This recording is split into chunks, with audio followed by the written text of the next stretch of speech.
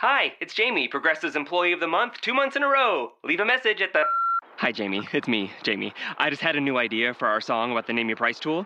So when it's like, tell us what you want to pay, hey, hey, hey, and the trombone goes, blah, blah, blah, and you say, we'll help you find coverage options to fit your budget. Then we just all do finger snaps while a choir goes, savings coming at ya, savings coming at ya. Yes? No? Maybe? Anyway, see you practice tonight. I got new lyrics for the rap break. Progressive Casualty Insurance Company and Affiliates. Price and coverage match limited by state law. Coverage of the 2017 NFL Combine is brought to you by PNC, the official bank of the Pittsburgh Steelers, Bud Light, the official beer for whatever happens, and Ford, the official truck of the Pittsburgh Steelers. Now live from Indianapolis, here's Adam Crowley.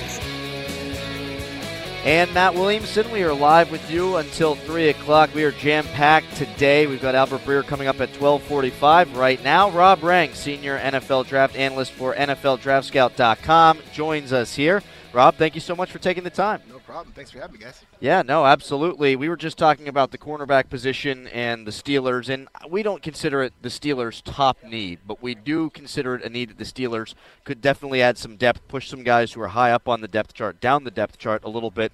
When you look at this draft, Rob, how strong is it at that cornerback position? I think it's an exceptional class of corner. I mean, this is, in my opinion, there are 4 groups in this year's draft that rank among the absolute elite of any position groups we've seen in several years. That's a corner, safety, edge rusher, and tight end.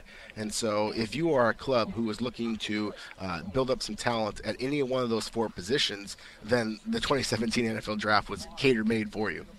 And we've said that this really sets up for the Steelers because they could use a tight end. I think their edge pass rusher will come in round 1, at that 30th pick.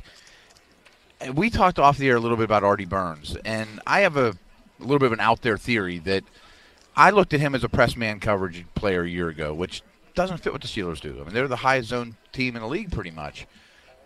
Could they, if they started to drift towards more man coverage and not an overnight thing, are there plenty of options at the end of round 2, at the end of round 3, even at the end of round 1 that would fit that mold?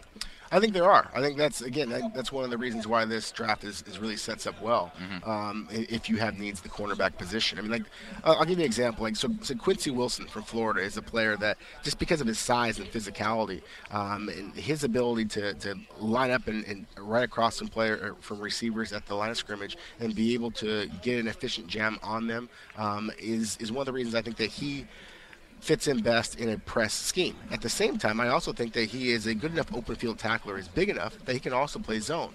And so I think that he is a perfect example of a player that is likely to be available in the late first round. Perhaps, if he doesn't run very well, might even be able to slip into the second round and still be able to fill a position in need for you. So he was just one of those players. I think he sounds like Seattle would like him. Yeah, exactly. Right. I mean, he's that type of a player, and that's frankly, I agree with you in terms of Artie Burns from a year ago. That's where I thought that he would fit in best, is in a press scheme. I think that we're seeing the teams that are having the most success against, say, teams like the New England Patriots, who have these short, quick receivers, is you have to jam them at the line of scrimmage. They're just too damn quick. Right. And so if you are able to get your hands on them, those are the teams that seem like they have the most success with that. And with so much of the NFL gravitating to that type of offense, I think that there is going to be a shift in thinking with defensive backs in general. You are going to be wanting to implement a little bit more press scheme, even if you are a zone-heavy defense like the Steelers have been historically. Yeah, you need to be able to flip to it whenever you play a team like New England. And I know people were screaming that in the AFC Championship game. You've got to play some man. Well, the Steelers had been successful. They had won 9 games in a row at that point doing what they do.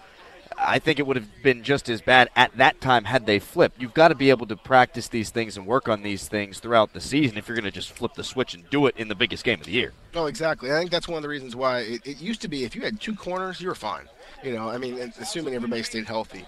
Now, it's not just that you need that third nickel corner or that you need a dime corner or whatever. I mean, you need to have 5 or 6 guys. And if your 5th or 6th corner is able to perhaps be that specialist as a press corner, for example, so that when you do need to do that, you can make that switch. And so I think that's, again, one of the reasons why this draft sets up pretty well for the Steelers is because you can potentially draft for your biggest areas of concern. You mentioned edge rusher, perhaps in the late first round. You can check that box early on and still be able to find a corner in the third or fourth round who might be able to help you out and be that fifth or sixth corner that might be able to kind of come in and be a little bit of a specialist. Mike Lombardi always talks about how ideally an offense has a receiving core that reminds you of a basketball team. You got the Gronkowski all the way down to the Edelmans, the point guard, where Gronk's the center, and there's every shape in between. And we're seeing defenses adjust to that accordingly, too. Like Sean Davis, he a corner or is he a safety? There's a lot of those guys out there, and the Mark Barons are becoming linebackers instead of safeties, that everybody's having to do a lot of things. Do you think it's true that at both these defensive back positions, there's all shapes and sizes this year? I think there is. Yeah. And that's one of the things, I think it's a great way of saying it, is that, if you are going to go for that basketball team, if you do want a guy who's built like a point guard and a guy who's built like a center, the same kind of thing, in that you can look at this year's draft class. There's going to be some quality corners. They're going to come off the board in the second or third rounds that maybe they're just a little bit too slow, or that maybe they're a little bit too short. I mean, there's a number of guys that, at the Senior Bowl I watched that came in just at like 5'10", and that's just too short for some clubs, but that are good football players. I mean, Cam Sutton from Tennessee, Chidobe Awuzie from Colorado. I mean, both of them are 5'10" and are flat ballers. I mean, they have been very productive throughout their entire careers. If they're 6 foot, they're first rounders every day of the week. Yeah, exactly. Yeah. And because they're 2 inches shorter, but you might be able to get them now in the second or third, or who knows, fourth round, that are going to wind up coming into the NFL and being very successful. Whereas there might be a guy like a Fabian Moreau from UCLA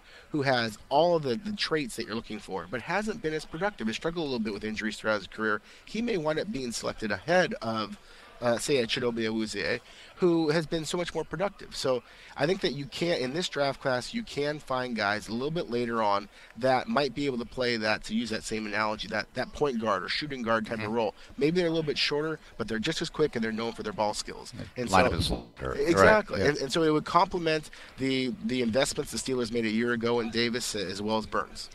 Rob Rang, senior NFL draft analyst for NFLDraftScout.com, joining us here. Adam Crowley, Matt Williamson with you until 3 o'clock from Indianapolis at the NFL Combine. I got to throw this one in there selfishly. I knew it was coming. WVU. Rasul Douglas. What are your thoughts on him? A guy who's longer and took the ball away a bunch last year. Yeah, he did. I mean, he had a splashy season last year, and then I thought he backed it up with a nice week at the practice at the Super Bowl. Had the longest arms of any of the corners there. I think it was 32.25-inch arms or something like that, which for teams like the Seahawks and like the Green Bay Packers, who have long valued length at the cornerback position, I think that he's going to be very high on their board. So he is a guy I personally think is more in that third round mix. I think he's got a chance to sneak into the second round if one of those clubs that really likes his length is going to go with that. The big splashy 2016 season I think helped his draft stock immeasurably. But at the same time, I also think that he's a player that has some holes in his game. I mean, he's not quite as quick. You do see some misses in tackling, and so because of that, I think that he is a kind of a guy that we were just talking before about how some teams are going to be valuing length over playmaking ability. He has both, but he also has some holes. So I think we're going to see a heck of a run in the first, second, and third rounds. A heck of a run at the cornerback position. I expect it to be the most popular position over the first 100 picks, perhaps setting some records. The last thing I really wanted to bring up was it's outside of the Steelers situation at 30. But there's apparently two elite safeties in this group, from LSU and Ohio State, very different players. Do you agree that they're top of the board, blue chip guys all day long?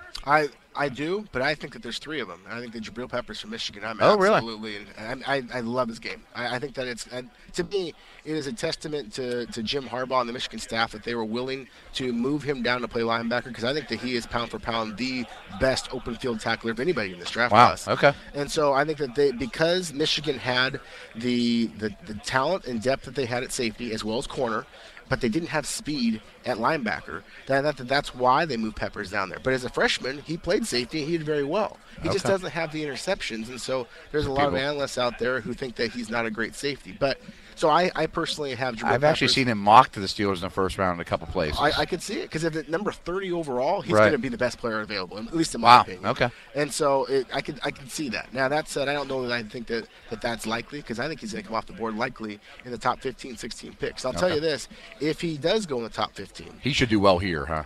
I think so. Yeah. Absolutely. If he does go in the top 15, and I absolutely believe Jamal Adams from LSU, Malik Hooker from Ohio State, they are exceptional talents. If all three of those guys go in the top 15, the last time that happened, I believe, was 1981, where we saw Dennis Smith, Ronnie Lott, and Kenny Easley go. Pretty good group. That's a heck of a group. Yeah. Now I don't want to put that kind of pressure on these three young kids, but at the same time, it just kind of speaks to just how rare this safety talent is, in my opinion. And to go back to Jamal Adams and Malik Hooker, what I like about them is that they're different guys, and they just really show that the way that the safeties in today's era have changed from what we saw in the past. I mean, Malik Hooker is a big, long, lanky, athletic kid who has terrific ball skills, but isn't quite the open field tackler. He scares me. I mean, he takes some wild angles at times. He misses some defenders, but not a lot of experience, though, right? Exactly. Yeah. Not much experience at all. Had the injury plagued first season there, and so it makes me a little nervous with him.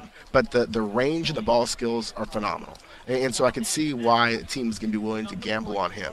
Jamal Adams, I think, might just be the safest player in this entire draft. I mean, he's one of my personal favorites. I mean, just like I have him as 4th overall right now, which a safety at 4th overall, I mean, I should have my head, checked. Sure, right. But he's just he's so clean. I mean, as the son of a former first-round pick, I mean, he gets it. He's physical. He's instinctive. He's a ball hawk. I mean, he is everything that you're looking for as far as a Pro Bowl safety. I just don't know that he has the range that Hooker has. So that's what I love about those two in particular, is that they really show the way that the safety position has kind of evolved in today's NFL. And so regardless of what you need, I feel confident those two players can do it, but I also think that Jabril Peppers is an elite player as well. This was fantastic, and Adam seems like one of those guys where you're writing a scouting report, it's like, well, I got to put something in the negative column. Where do I put down?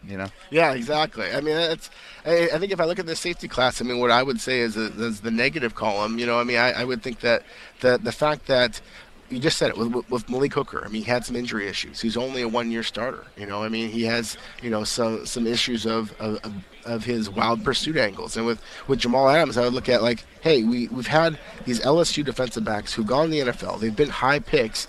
Have any of them really lived up to the expectations? I mean, whether it be Laron Landry going back years, whether it be a Patrick Peterson. I mean, he's good. Is he as good as the number 5 overall pick should be? Morris Claiborne.